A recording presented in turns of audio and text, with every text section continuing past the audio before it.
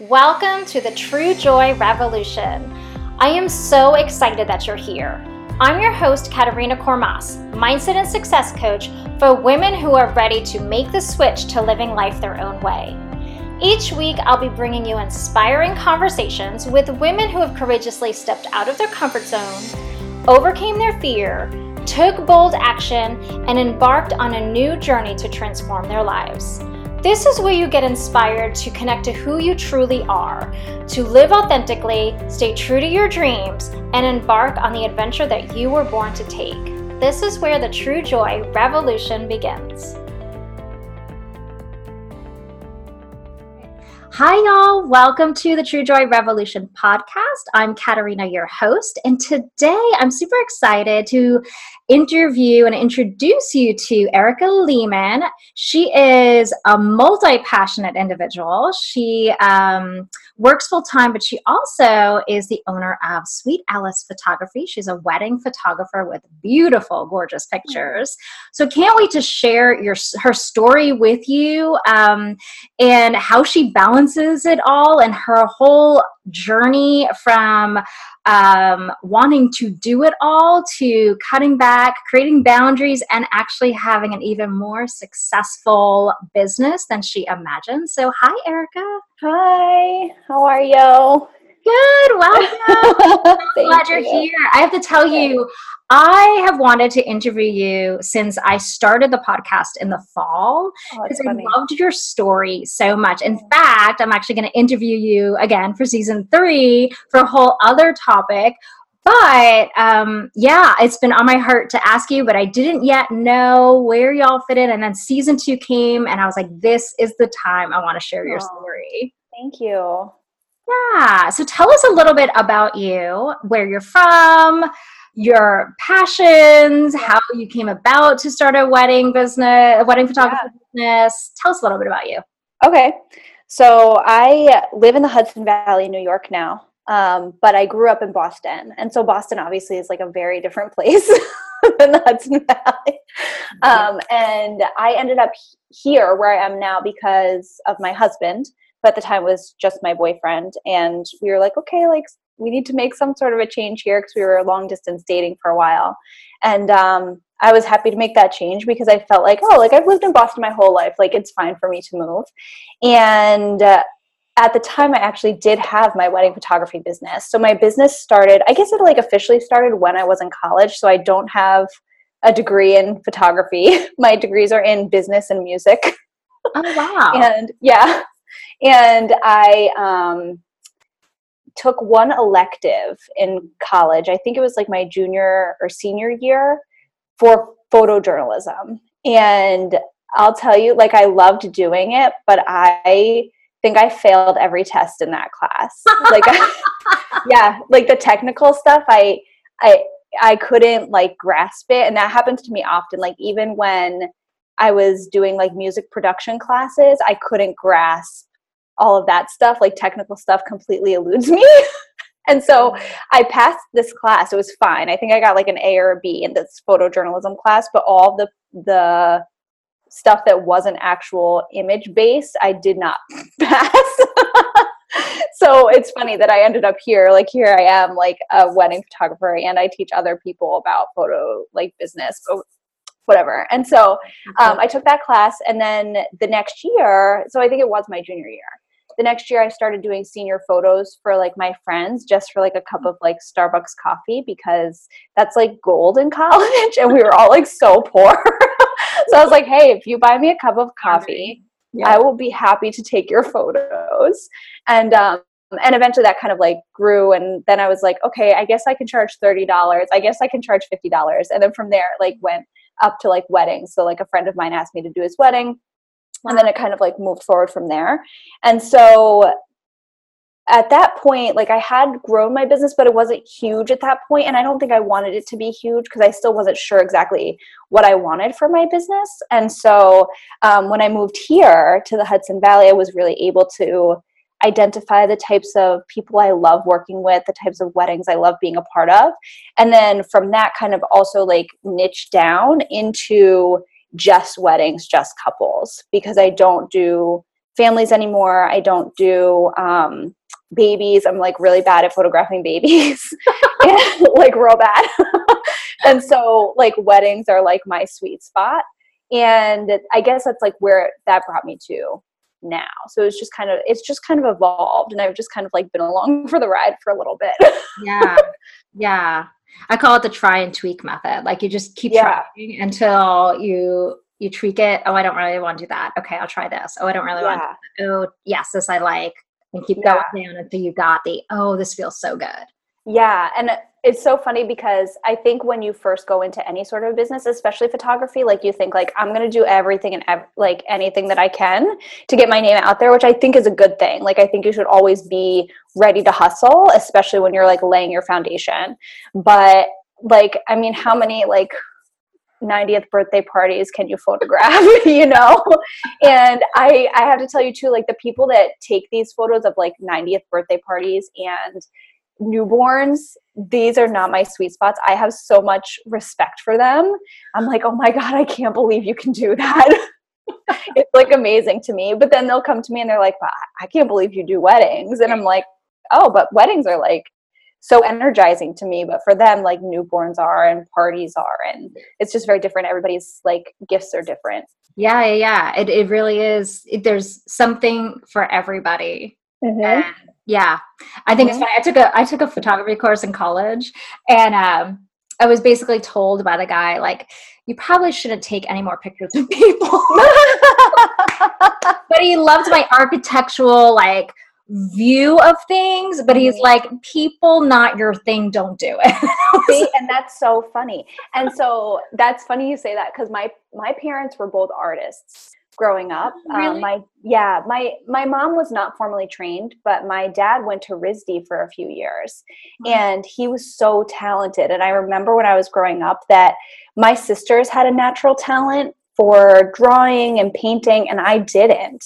And I was like, what the heck? And I would like draw these flowers, and they would look like garbage. And so like garbage. And I was like, what the heck? And so it's funny that like I so like desired this artistic talent, especially because I wanted to be like my dad and to have this point of connection with him. And my sisters had it. And I was like, what the heck? Like, what am I doing? So it's funny that it came back around like later on in my life. Like I didn't start doing this until I was 21. Where my sisters just grew up with this natural artistic ability. And here I am like drawing like little flower power flowers and thinking they're like legit. You know, you had to wait for the inspiration, wait for what was right for you. Yeah, that's right. It wasn't my time.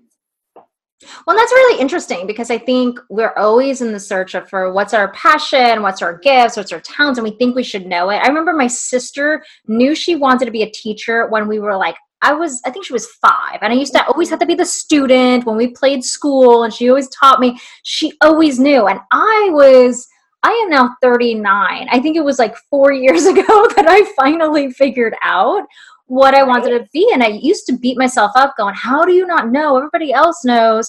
But it all comes when you get to a certain point, you know yourself and you're just kind of trying things out that it kind of, the aha moment happens. It's different for everybody. That's right. And I think too, it happens when you allow yourself to not be dictated or defined by what you want to be defined by. Because I think it's very easy to say like, I want to be a teacher, or I want to be a photographer, or I want to be a coach. But do you only have to be that? No. Or like, can you change? Yes. You know, so I think there's always these different things where I think in American culture, we're taught that labels are very good because that's how we identify things like, and people and what people do. But I don't think you only have to be one thing. And I don't think that you can only be that one thing if you are only one thing forever.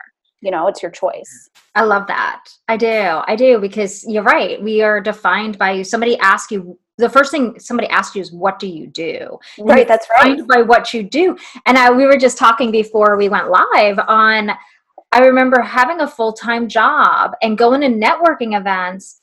And I really didn't want to identify as the full-time job nonprofit fundraiser, but because I was also a coach and a massage therapist. But when somebody asks you what you do, you feel like you have to be one thing. You're like, which hat am I wearing? Which one do I need to talk about? Because what if you sat there and you're like, I'm a nonprofit fundraiser and I'm a coach and I own a massage business and I yeah, scared off. Yeah, but I don't think that's bad.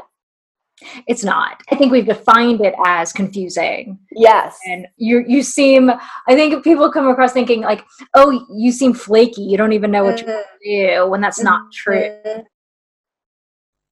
Yeah. Yeah. I always think, right. I think right. it's like, or I think it comes. Oh, sorry. I think we had a delay there. Go ahead. That's okay. No, you go. No, I was thinking, entrepreneurs, they say most entrepreneurs have like 7 streams of income, and they're not all from one type of thing. They're multi-passionate. They tried that worked. And they're like, oh, I want to try writing a book. Oh, I want to try this. Oh, I want to go speak on stages. Oh, I want to become a yoga teacher. They just realize that they can be all multifaceted. That's right. And I think too, when we're nervous about telling people like everything that we have our hands in, if we do have like multi passions, we're nervous about people thinking like, oh, maybe she's not making enough money in this one thing. Maybe she has to bring on 2 things or 3 things. That's been my hang up in the past. Like maybe people think I'm poor. Yeah. Because it's when we were growing up, if somebody worked 2 jobs, it was because they needed the money. It wasn't because they wanted to work 2 jobs. It was always, oh, they work 3 jobs. They have to have a night shift and a day shift to make the ends meet, as opposed to, no, I kind of like owning a massage business and being a coach at the same time. That's right. Yeah, exactly. Yeah, it's interesting, like our perceptions. And I think that's changing now with like our generation a little bit, with the, I guess, like millennials, and you and I think are at the very beginning of the millennial generation. Yeah, where we like myself the end of the other generation. Okay. I know I'm at the very beginning of millennials. So, and I think that has changed quite a bit for like this generation of people, because we like to be doing many things. And sometimes we have to be doing many things because we have to like make student loan payments and that kind of stuff.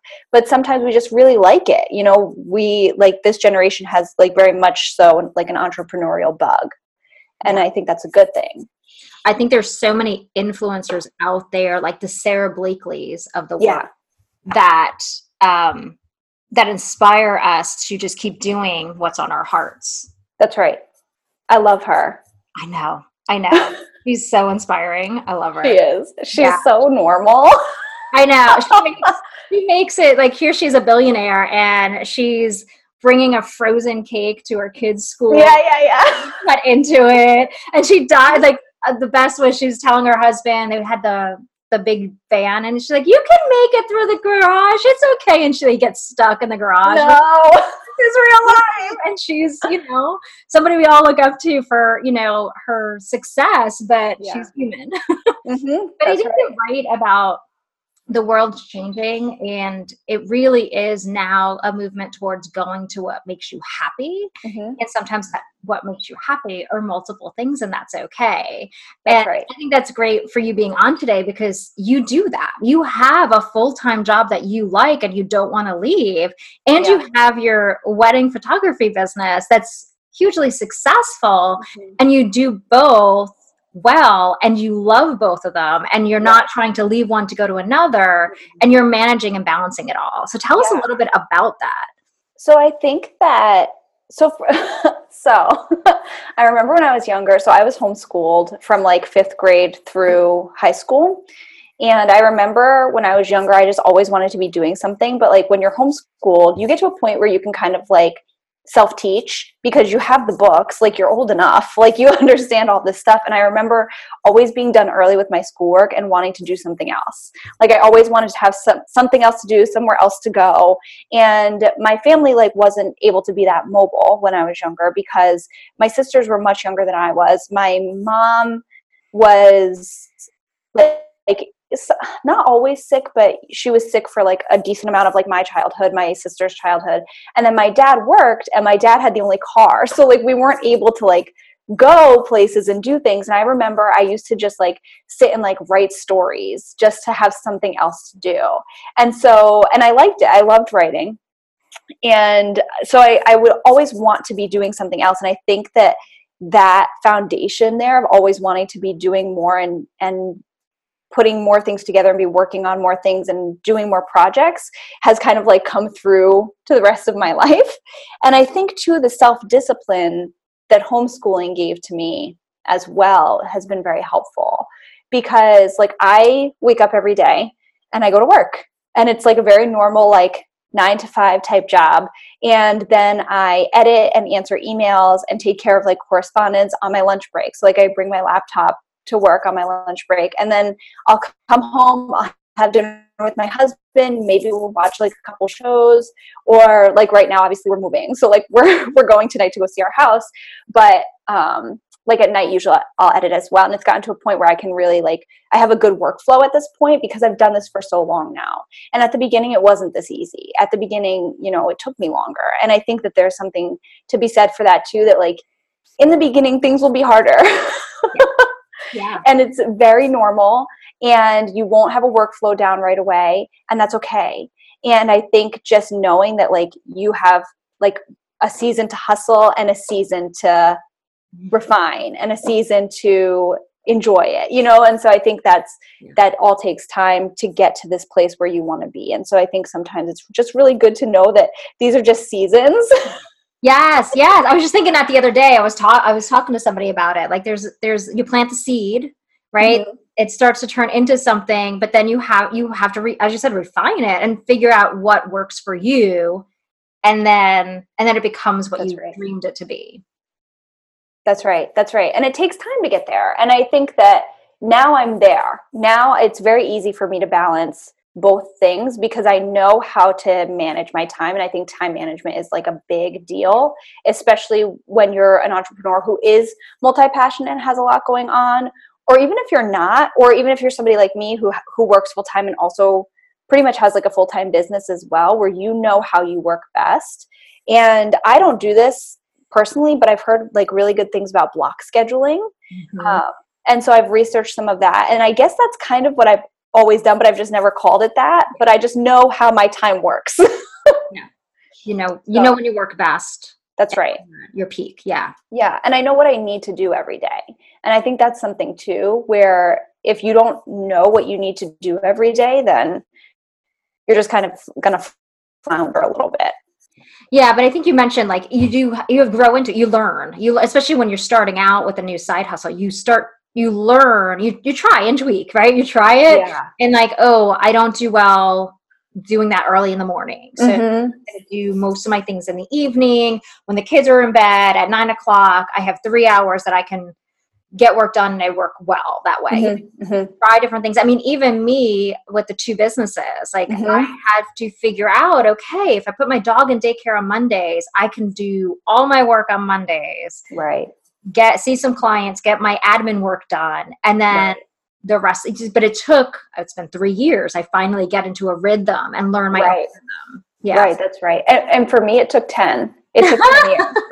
Yeah. And so I think that's a good example. It doesn't happen overnight. It does not happen overnight. And it took like a lot of mindset shift for me in like all different areas of my life. But also everybody grows differently. And I think in our culture, like young and fast is very like, I don't know, like put up on a pedestal. Yeah. But for me, like I'm slow, like 10 years, what's happening here? Like, you know what I mean? And I have to be okay with that. Like I have to be okay with knowing that that's my rate of growth. It's a little slower, but it works, and it works for me. And what works for me isn't going to work for somebody else. And maybe somebody grows and becomes more popular much quicker than I do. Yep. And that's fine. That's their path. Or maybe somebody's slower and that's their path, and that's fine too. Yeah. And it's a confidence thing too. It's at the rate that you get confident, and you have to learn the lessons before you can go on to the next level. That's right. You have to get your confidence, your mindset. We all have things that are holding us up, like beliefs and fears. We work through them. If you work through them faster, it's like Super Mario Brothers, right? If you can hop over this and get this, and this, then you get to the next level. But if not, you might go back steps to learn the lessons so you can get to the next thing. And that's where you you learn more about yourself, you gain your confidence, you get your flow down. Right. It's not a race. There's no race. We all have There's the same no race. reputation. There's no race. No. And it's easy, I think, in creative industries and maybe in like coaching industries as well. I'm not sure, because that's not my niche, but there's a lot of temptation to compete in creative industries. And sometimes, honestly, I'm not a competitive person. I never have been. But even like in the music world, when I was studying that when I was in college, and now in the photography world, there's just such an ability and a temptation to compete with other people. But I always just think to myself, but I can't photograph every wedding. No. And I don't want to. Like, let's be honest. Yeah. And so I think that when those types of things happen, I think sometimes we need perspective. Yeah. Where like why are we feeling this way? Are we feeling this way because we really feel competitive against like a certain person or a certain ideal? Or is it really that we're not feeling good about ourselves in that moment? Yeah. Yeah.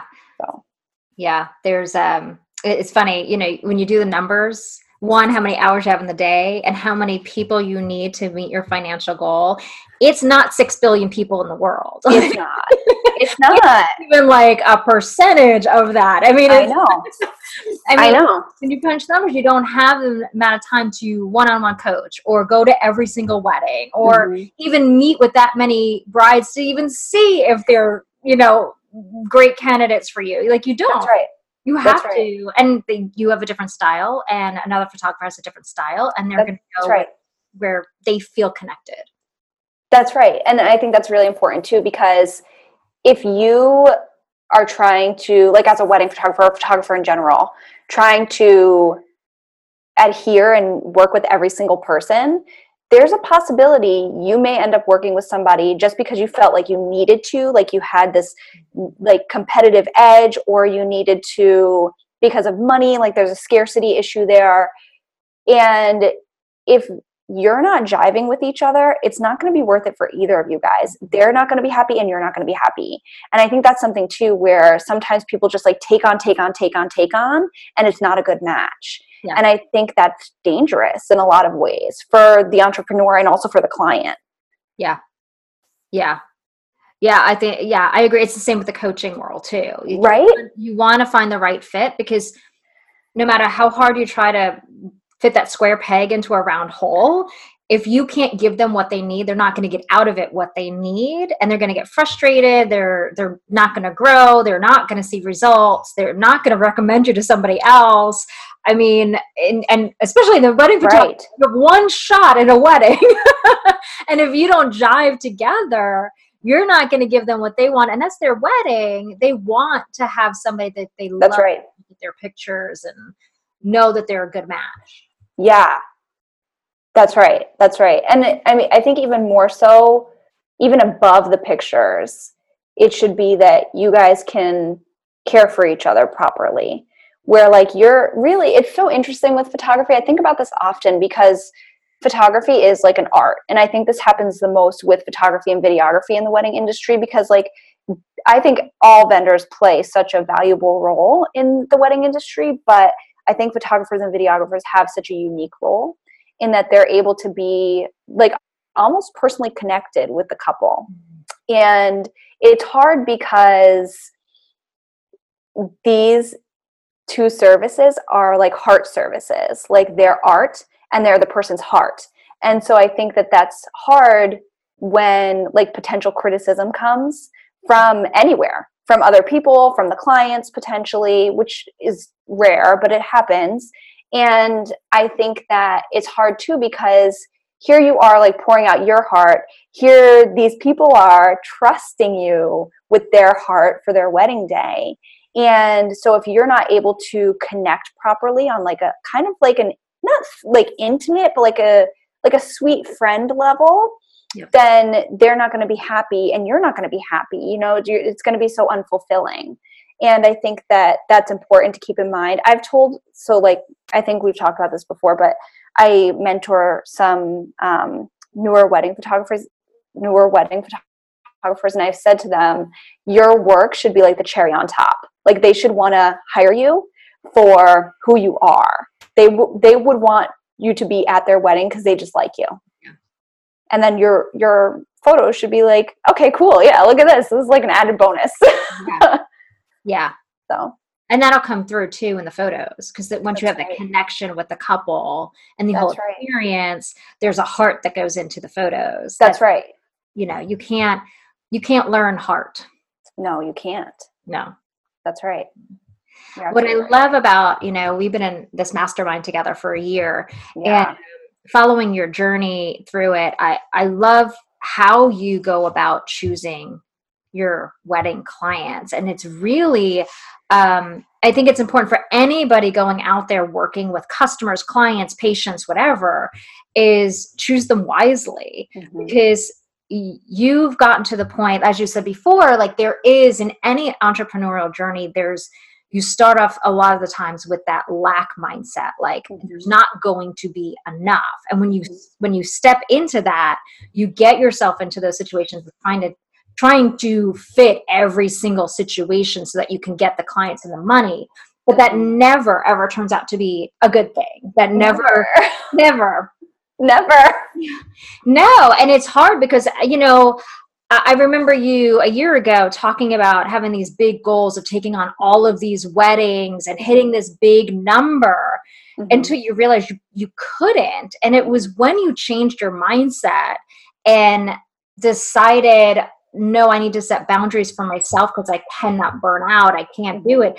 That your business actually grew more than you had originally goaled for, doing less weddings and still being somebody that all these couples want to work with. So it's like they're all jiving for the same dates. Yes. Yeah. Talk about that process, like the mindset process, but also your filtering system.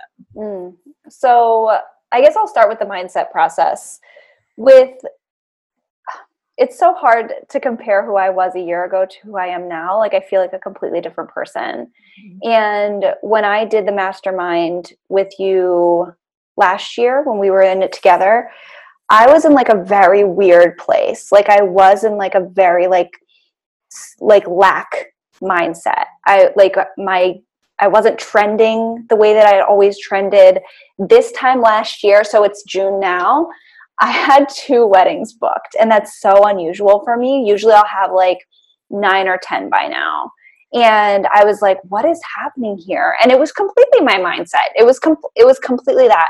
I was also at the time in a different job when I first started, or I think I had just like left my old job to go to like my new job. And so I think there was some like residual stuff there because that job was difficult. And so I was like, I just don't know like what's happening here. I don't know why people aren't booking me. Like, am I not good enough? And I think that not good enough mantra was like really like up in my head. And even though I've said before, I'm not competitive, I do compare. And even when I don't even realize it. And so when I was working with Kate in our mastermind, she had said to me, you know, I think you have more comparisonitis than you realize. And it's true. And so what I did was I actually went and I muted a whole bunch of accounts on Instagram because they were beautiful accounts, but I was like, my stuff is so ugly. Nobody's hiring me because they're hiring these people. My stuff is ugly. Like it was just like this circle of just bad vibes. And so it took a lot of just resetting and reminding myself that there's always more than enough to go around. Your people will always find you, and their clients are not my clients, and that's okay. And I also, during this time last year, I was very, very, very intentional about praying a whole lot and saying to God, like, this business is not even my business anyways. It's yours. So like, if it is done, it's done. And I had to be okay with that. Yeah. And when I really like released that, and I did it daily, like I would like do my little workouts in the morning. I would put on worship music. And like, while I was working out and listening to it, I would like say to God, okay, God, this is your business. Do whatever you want with it. And finally, after doing that for like months, it like completely changed, where I went on vacation in July that year and I got like 7 bookings while I was on vacation. which is so crazy. Isn't that crazy? It's crazy. And I think the act of letting go is very hard. It's very hard. And it's hard because these are things that we feel like we have built ourselves, but it's really not us that's built it. Yeah. And I think that sometimes that's just the human experience. It's just what our brains tell us. We have done this, but have we really done this? Yeah. And I think that continuing to give it back was one of the biggest things that released the abundance back into my life. Mm-hmm. So that was like my mindset stuff. And then with my clients, so I tell people, this is going to sound so weird because I think when I say this, people have a different idea, but I tell people that I curate my clients. And I think when I say that, people think like, oh, you curate them according to how they look. And that's not true. I don't care what you look like. I don't care. What I care about is if you're a good person. And so I only accept 3 weddings per month. And maybe 4 if it's like an associate wedding, or maybe 4 if it's like somebody I really, really, really want to work with. And so what happens is that when a client reaches out to me, the first thing I do is I send them my welcome guide. I let them know right away, like whether or not I'm available, I send them my welcome guide. My welcome guide has my bio in it as the first thing. And so I think that introduces me to them and they realize who I am. And Kat has my bio. And it's very like, it is the most amazing bio ever. I am going to post it on the website underneath the list of post about this podcast, because it really is. Go check out her website. It's so personal, but it brings out your humor. It brings out your heart. It just brings out exactly who you are. Like there's no question on how fun you are, how caring you are, how real you are. I mean, you talk about how you could find me sitting on the couch in my husband's pajama pants, drinking coffee, snuggling my kittens and editing, you know, like you get that vision of like, she's a real person. Yeah, it's true. And so they get to know me right away. And that's what I want. I want them to know me right away, because that's how are they going to know me or even want to even speak with me unless they see my face and they hear my words. And so that's the first thing they see in the welcome guide. And then they let me know whether or not they'd like to do a FaceTime or in-person consultation. And these are big for me. So I don't even do phone consultations unless there's like a technical issue. Because I think that being able to see other people and like body language is very important for them and for me. So it's good for me to see them and first like vibe, because you can tell who you're going to vibe with. And then I give them like a few days and I let them decide. But there have been times where I've actually gotten off the call and I've been like, I don't think this is a good fit for like various reasons. And I'll let them know. And I let them know right away, because I don't want them thinking they're going to be able to work with me or wanting to work with me. And then I just like crush them when they come back to me. So I just tell them like, hey, I don't think I'm the best fit for your wedding day. Here are some recommendations. Mm-hmm. Because I do think that there are other people out there who can serve these people well.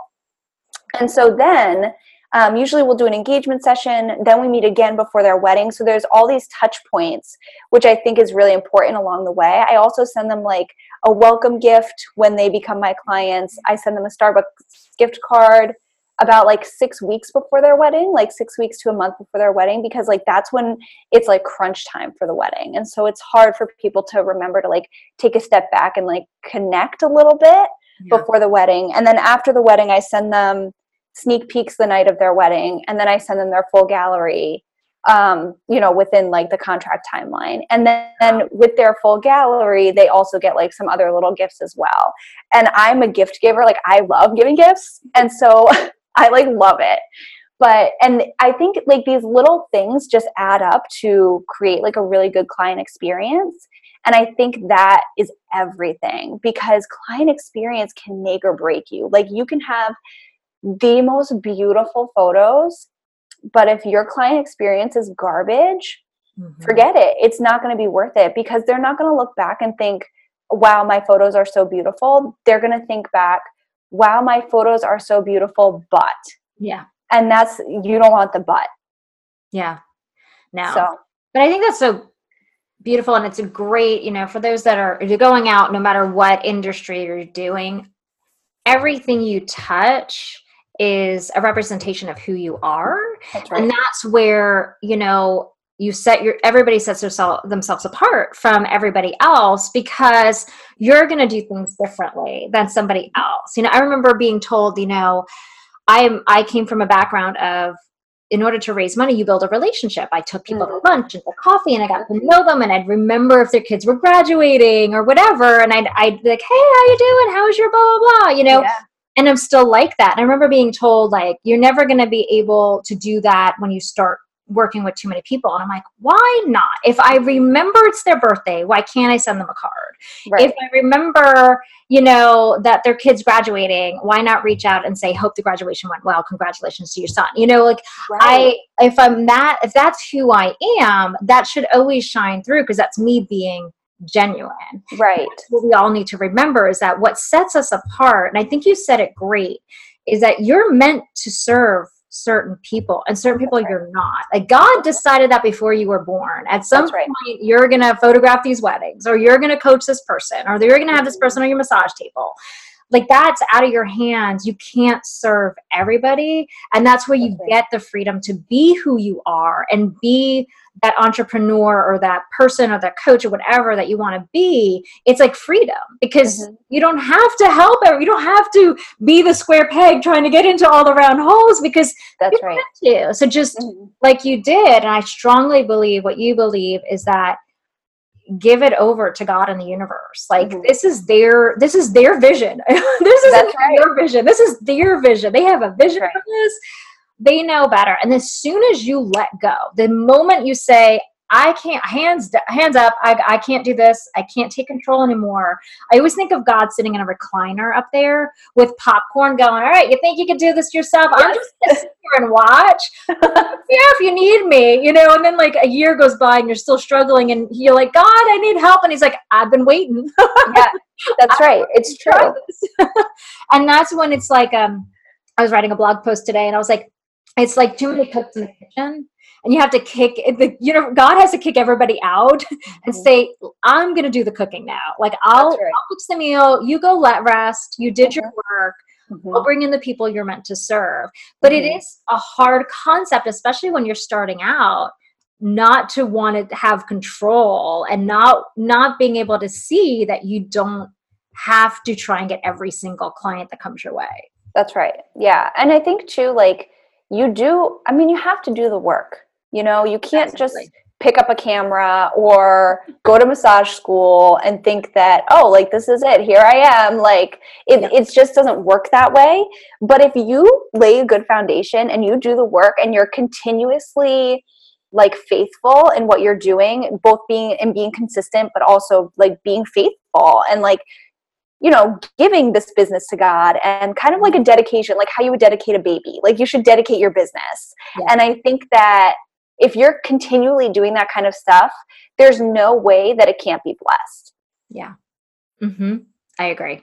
Yeah. You have to do the work, but you have to do the work. You have to be the good customer service. Yeah. Know how to do the work. But when it comes to the success of it, you kind of, I think of it as if there's a target that you're aiming at and you release the arrow, but you can't chase the arrow and decide where it's going to go. Yeah, that's true. You just have to trust that it's going to land where it was meant to land. So you keep plugging away when you get the divine inspiration on what the next step is, what you need to do. But then you get out of the way and you don't chase the arrow. That's right. Like you kind of just go with it. Exactly. Yeah. You're just like, okay, here I am. Here I am. Yeah. But I love your filtering system in that you go by your heart and you never go wrong when you're with your heart. No, it's true. That's right. Your gut knows best. Yes. And there have been times where I've spoken with people who were nice, totally, like they weren't like, absolutely ridiculous, like out of control. You know what I mean? It wasn't like they were just inappropriate in like every way, shape, or form. But I just said to myself, this is not going to be a good fit. Yeah. And so I just, I trust that. Like, it's not going to be a good fit. It's not going to be a good fit. But then the majority, obviously the people I work with, I'm like psyched to work with. Like, I'm so, like, whenever I book a client, even like it's been 10 years now, I still get excited. I still like run down the stairs and tell my husband, oh my gosh, they booked me. I'm so excited. Like, this is what their wedding's going to be like. They're bringing their dog. They're bringing their duck. Like all this stuff. I'm so serious. I have a client this year who is bringing her pet duck. Oh my God. That is awesome, right? So, right? So, I mean, these people make me so happy, and they're so kind to me. And they, like, I think I like just feel so humbled and honored that they've chosen me for this, you know, because I think it's so easy in the wedding industry to be like, I'm a wedding photographer or whatever you are, because it's very glamorous to be these types of things right now. But the heart of our industry should be service. And I think sometimes that gets lost. And I think that we should be just as excited to be working with these clients as these clients are to be working with us.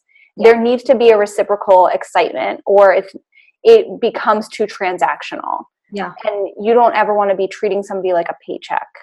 It should always be like their souls should be always more important than that. I love that. You just made a good example of how gratitude brings in more good stuff. Because That's right. if you're not, you're going to keep getting either crappy clients coming your way. But It's gratitude, and, you know, even just choosing, you know, I think you say it best, you know, in coaching, you do like a clarity call, right? A 30-minute free call to assess. And I think a lot of people put it in their heads that you're trying to win them. Yeah. But in the end, I've had clarity calls where I'm like, I'm not the right coach for this person. I know that, like you said, because you don't want to be working with people that are not the right client, and you don't want that bad experience on their part, because you're getting clients based off of great reviews, great experiences. They're really happy. That energy gets out there. More people want to book with you because other people had a good experience. They saw the work, they saw the heart in the photos and the gallery, and that's your testimony right there. That's right. And it's funny because there's actually a wedding I did pretty recently where when they booked me, I had just raised my prices. This was like a few years ago. They booked me a few years ago. And my prices are actually even like a little higher now than what they originally booked me at. And I said to them, I was kind of like sheepish about my pricing. Like, oh, I know, like it's kind of high, whatever. And they were like, that's fine. They were like, we know what to expect from you. We know what we're going to get from you.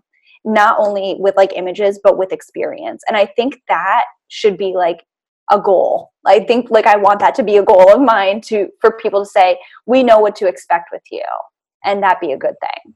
Yeah. Yeah. I love that you lead from your heart. I think that's what more of us need to do in our businesses, is we forget when we're so worried about the paycheck or how many clients are showing up on Instagram or showing up on Pinterest, showing up on Facebook Lives. We forget that there's a service behind it before there's anything else. That's right. It's about human connection. It's about making a difference in somebody's life. And then they might pay for your services. Then you get to see the fruits of your labor. But it's really about the heart and soul and connecting. That's right. Yeah, it's true. It really is, especially with weddings. Weddings are precious. Yeah.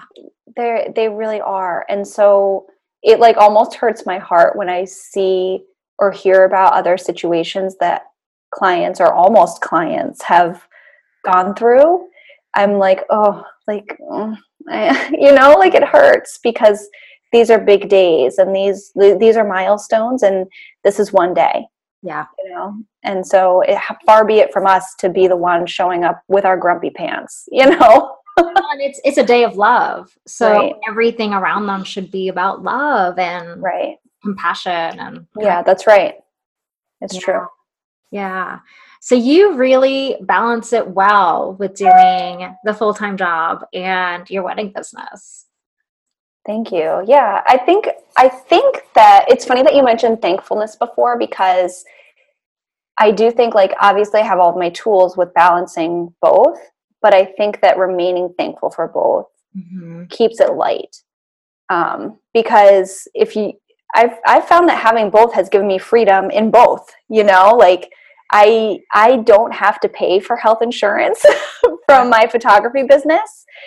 So I'm able to be more specific about who I want to work with. Mm-hmm. But I also don't want to work weekends.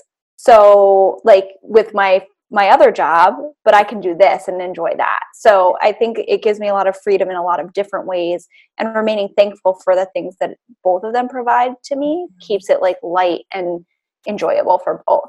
Yeah. Yeah. Yeah. Gratitude, thankfulness. Yeah.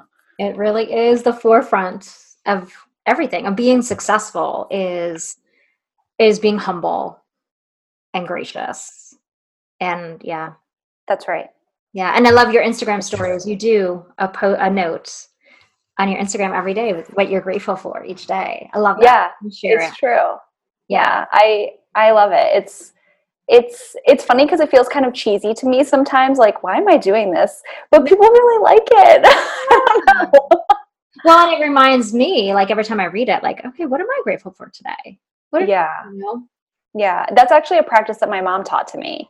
So, Yeah. because I was like a pretty grumpy kid, and she was like, "Oh no," and so she made me do so. Like every day when I was being homeschooled, whatever, she actually created these little journals for me, and she made me write down like every single day 3 things that I was thankful for, and they were usually like cheesy little things, like my cat, my sisters, pizza, you know, like silly stuff. But as yeah, it's funny, right? Because she knew, and I really credit her so much for the joy that like I now have in my life, because I don't think I would have this true joy that I have in my life if she hadn't laid that foundation for me. Yeah. It's powerful. Yeah. Yeah. Gratitude is not something most of us started our lives with, like not the practice of gratitude. That's But right. you know, the more you pray and meditate, and like I've been doing like daily intentions or weekly intentions, and the more you start to see those things come to fruition, you can't help but being, oh my gosh, thank goodness for that. Like That's right. that was a miracle. And then all of a sudden you start to see more and more miracles, Mhm. you know, for the clients that you've prayed for, or, you know, the aha moments that you get, the inspiration, the book that falls off the shelf that you should be reading that inspire you, you know, those kind of things. You start to realize everything around you is a blessing. I remember not being able to know what joy was. Like I could not figure out what would make me joyful. And you know, it was little things like my cup of tea, you know, but I remember getting my dog and I was so grateful because he's just all joyful, goofy, happy, you know, like in every day I'm like, oh, thank goodness you're reminding me to stop being grumpy. Yeah. Let's be playful, mom. Let's play ball. It's all good. Yeah. But it's little things. And then once you start with that little thing, then all of a sudden a big thing, you know, like you start to notice more and more around you that you're like, thank goodness I have water. Thank goodness That's right. I have a passion. Thank goodness I know what I want to be doing. Right, right. And I think too, there's like, when have we ever not been taken care of? Mm-hmm. Right. So like whenever like I've gotten into a scarcity mindset, when have I ever been left in like the dust? Never. And like to be honest, like the beginning of my life was like not ideal. Yeah. And so I don't remember a lot of it, but it was something where I've just always had this inherent comfort in knowing that God has my back. Mm-hmm. So he's not going to be like, oh yeah, like here I created you and here, bye. You know, he's just not, it's not his nature. And so I feel that way too with like the roof over my head and the business that I'm able to own and the job that I'm able to work at, and with my family and my extended family and my in-laws. Like, when has God ever left me high and dry? Never. And have there been difficult points in my life? Absolutely. 100%. But it's never been a point where I've said to myself, I'm not being sheltered right now. Yeah. Yeah. Yeah. I think the turning point is, you know, because it's hard when you're going through tough times, you know, when you have a rough childhood or something that happens. But when you can, it's the moment you switch your thinking to that. It's that's the miracle. When you switch it, then you are allowing yourself to see it. But it's a mindset perspective thing. Like if you're always sitting there going, my life sucks, I don't have money, all of a sudden all you see are the bills, all you see are, somebody hit your car, whatever, you see the rain falling. But it's when you switch and you say, wait, God has my back, the universe has got it, I'm taken care of. And it could be little things. Maybe you are destitute and you're homeless or whatever. Yes. But there might be something small as somebody hands you a cup of soup and you're like, okay, that's an angel. Somebody sent to give me food. Right. And then you focus on that. Then all of a sudden you're like, somebody gives you a coat. Okay. Now I'm warm. I have food. And then all of a sudden you're focusing on that. Well, more of that comes because you switched your mindset. That's right. See it that way, because it's kind of like both are happening at the same time, but it depends which way you're looking. That's right. Stuff, or are you looking at the good stuff and the possibilities? It's kind of like you're down two paths. You can go down the dark, rainy path, or you can say, nah, I'm just going to go this way. It might still be raining, but I have an umbrella now. Yeah, right. Exactly. Here, I have an umbrella. Yep. That's enough. Yep. Right. Yeah. And eventually you'll get out of the rain. And I think, if you read some really intense entrepreneurial stories about where they started from, like not having money or not having a family or whatever, they had a lot of them had some really bad hardships, but they just were like, I'm not going to pay attention to that. I'm going to figure out a way and pay attention to all the opportunities instead. Right. That's right. And I mean, just coming back to this, you're not going to have something in your heart. You're not going to have this desire in your heart if it's not meant for you. Yes. Like it's not going to be there and you'll never get that opportunity. Yeah. Sometimes you have to create your own opportunities, but it's not going to be there and it's never going to happen. Yeah, and if you don't follow it, that's on your own shoulders. Like if it's in your heart and you bury it under excuses, and because I think that's what happens. People know what they want to do, but they bury it under, I can't, I don't have enough, I don't have money, I need health insurance. Those are the two popular ones that I roll my eyes at. Like I need health insurance and I won't have enough money. It's like there aren't just one way of having health insurance, and there's not just one way of having money. But if you open up your eyes and I have health insurance, is it probably just as bad as my last health insurance? But you make it work and you can make money any way. It's not just the lottery and a 9-to-5 job. There are other ways. Right. And you can make more. I say this to people, 9-to-5 job, you get a salary and that's your salary. But as an entrepreneur, you're limitless on how much money is out there, the potential. That's right. And I think too, like when I first graduated college, I had my photo business. It was like very, very, very new. So like that was when I was still charging like $50. And then I was only able to find a part-time job at my alma mater. And so then I also worked part-time at Starbucks. And like you said, like the opportunities are limitless. Obviously we need money to be able to survive at this point in, our culture, but there's always going to be an opportunity. And so if you really do want to be pursuing something different, but you need a little more time, well, maybe you can work the 3 a.m. shift at Starbucks. Is it glamorous? Absolutely not, but it will free up the rest of your day so you can work on other things and maybe take a nap in between. And that's what I had to do. Yeah. And there's, when I moved to Austin, I didn't have a job. I quit my job in Rochester, moved here without a job. I had no idea what I was doing. I had $800 rent to pay a month. I had all my bills. I had like $5,000 in moving costs sitting on a credit card. And I said to myself, the worst thing that happens is I go get a job at Starbucks or the grocery store. And Starbucks has health insurance. So if I have to go to Starbucks, I applied I did the whole TABC to get my alcohol bartending license so I could be a server. I applied to restaurants until the right thing came along. I was a front desk person at a spa. Right. But then, even that was $10 an hour. Like I wasn't even covering my bills yet. Yeah. But I was like, I'll do something until I figure it out to give myself time to figure it out. That's right. And there's always some safety net. You were given enough when you were born. There's a safety net. I mean, most of us, there are some extenuating circumstances, but to use until you figure it out. That's right. And I think too that if you're doing something, the universe is not going to be like, bye. Like, you know, like as long as you're doing something, then you're not going to be stuck. You know, as long as you're kind of like forward moving, you'll be okay. Well, that's where you get your clarity. Action. Right. You don't get clarity just by sitting still. You get clarity by doing something, then trying something new, meeting new people. That's when you get somebody says something, you're like, oh, that is, yes, that's what I want to try.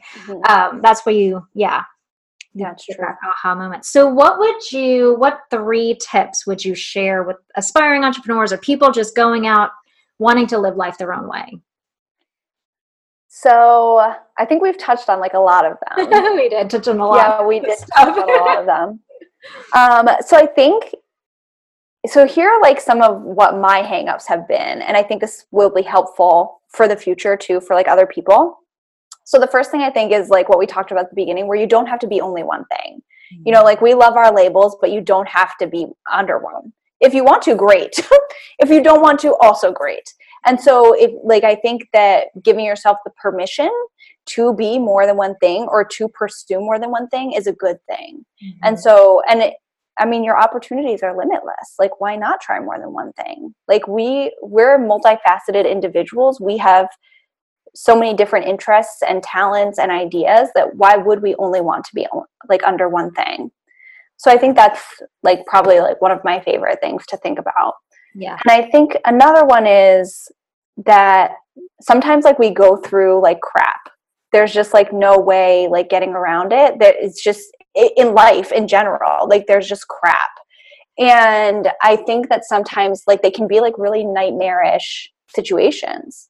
And I think that even though these things are like not fun to go through, whenever you do go through them, they are like a growth point for you.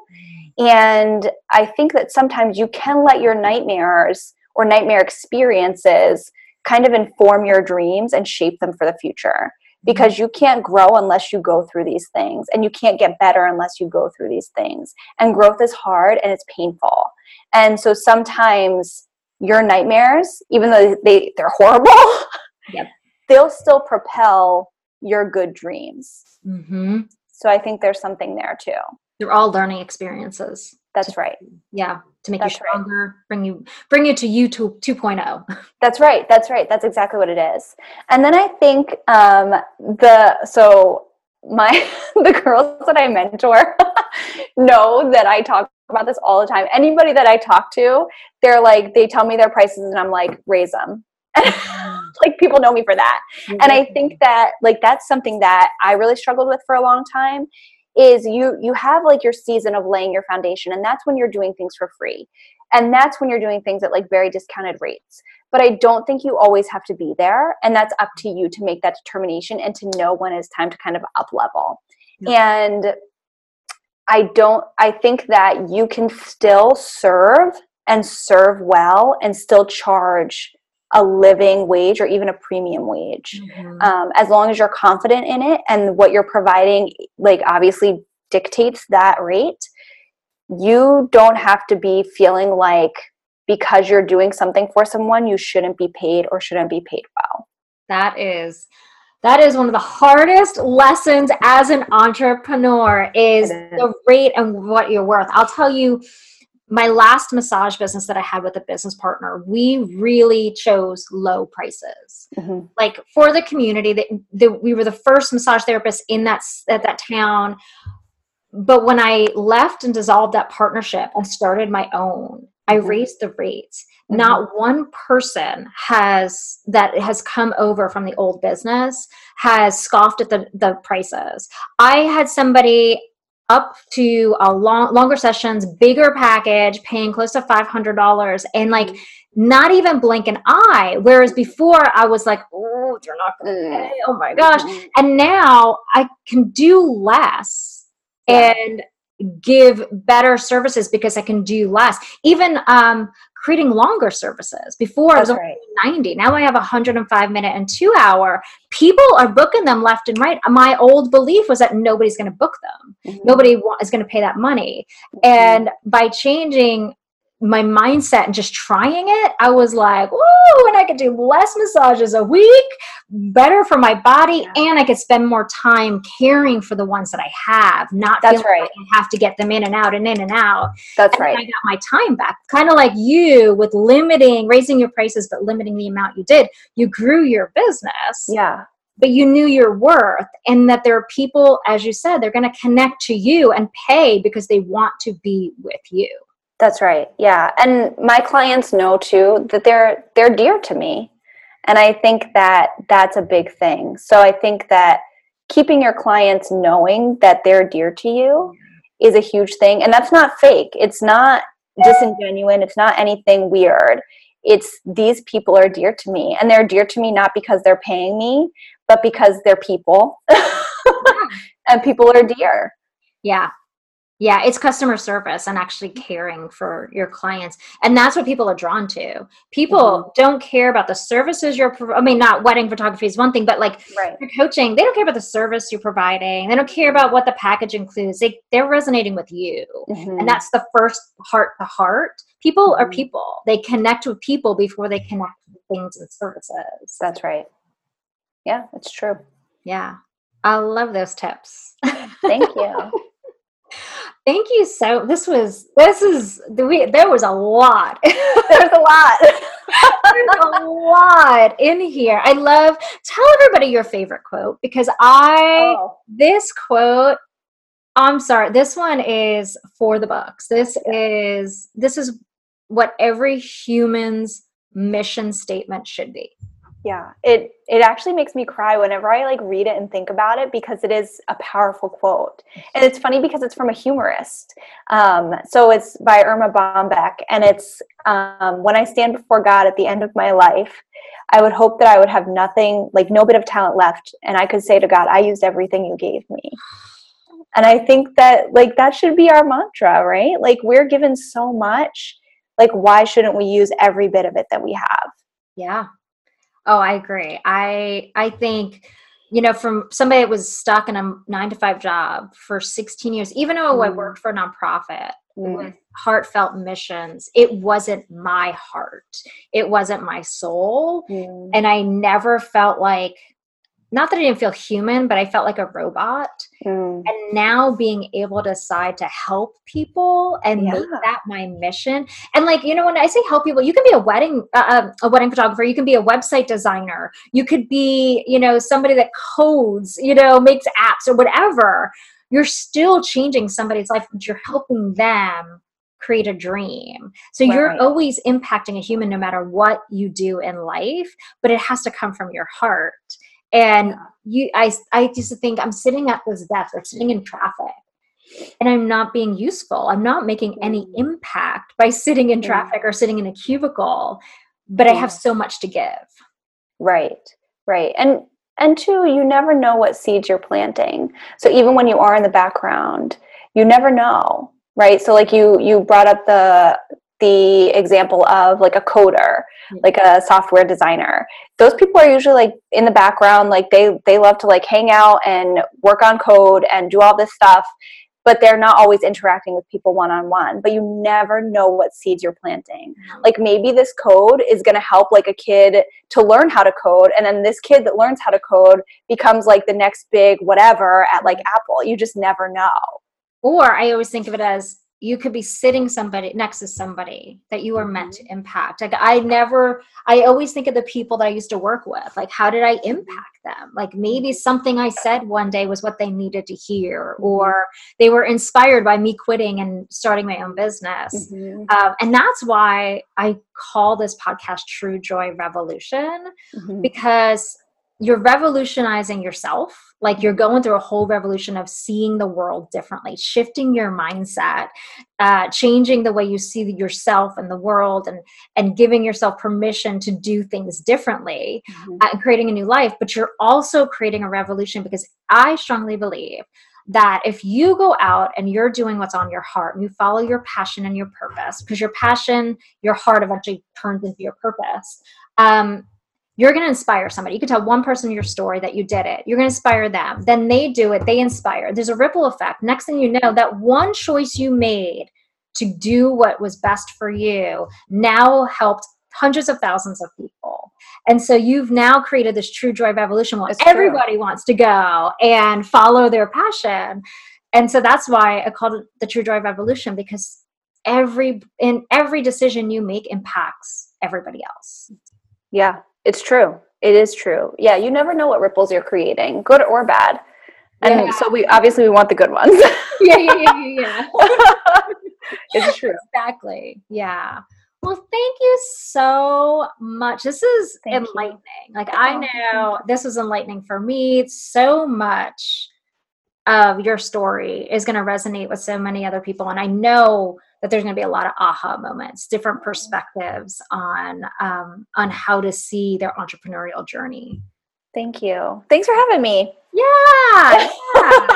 And I'm excited because you're coming back. You're coming back to talk about impact, which is a big part of your business as well. Yeah, I'm excited. That story, but thank you so I'm excited about that. much. I am so excited to share this with you. Thank you all for joining and for listening to Erica's story. Go follow her at Sweet Alice Photography on Instagram, right? That's right. Yeah, and her website, sweetalicethotography.com. Yeah, that's right. Yeah, and if you know anybody in Hudson Valley getting married, I'm it. Thank you so much. All right, y'all. Hi, Joyful Lady. Thank you so much for listening to the True Joy Revolution podcast. I want to invite you to join the True Joy Inner Circle, where you'll receive weekly insights, inspiration, and resources right to your inbox. The Inner Circle is where you'll receive VIP access and special discounts to masterclasses, webinars, and new materials, all to help you go from aspiring entrepreneur to thriving entrepreneur. So pop over to truejoyexperience.com/inner circle and join this exclusive society. I look forward to seeing you in there.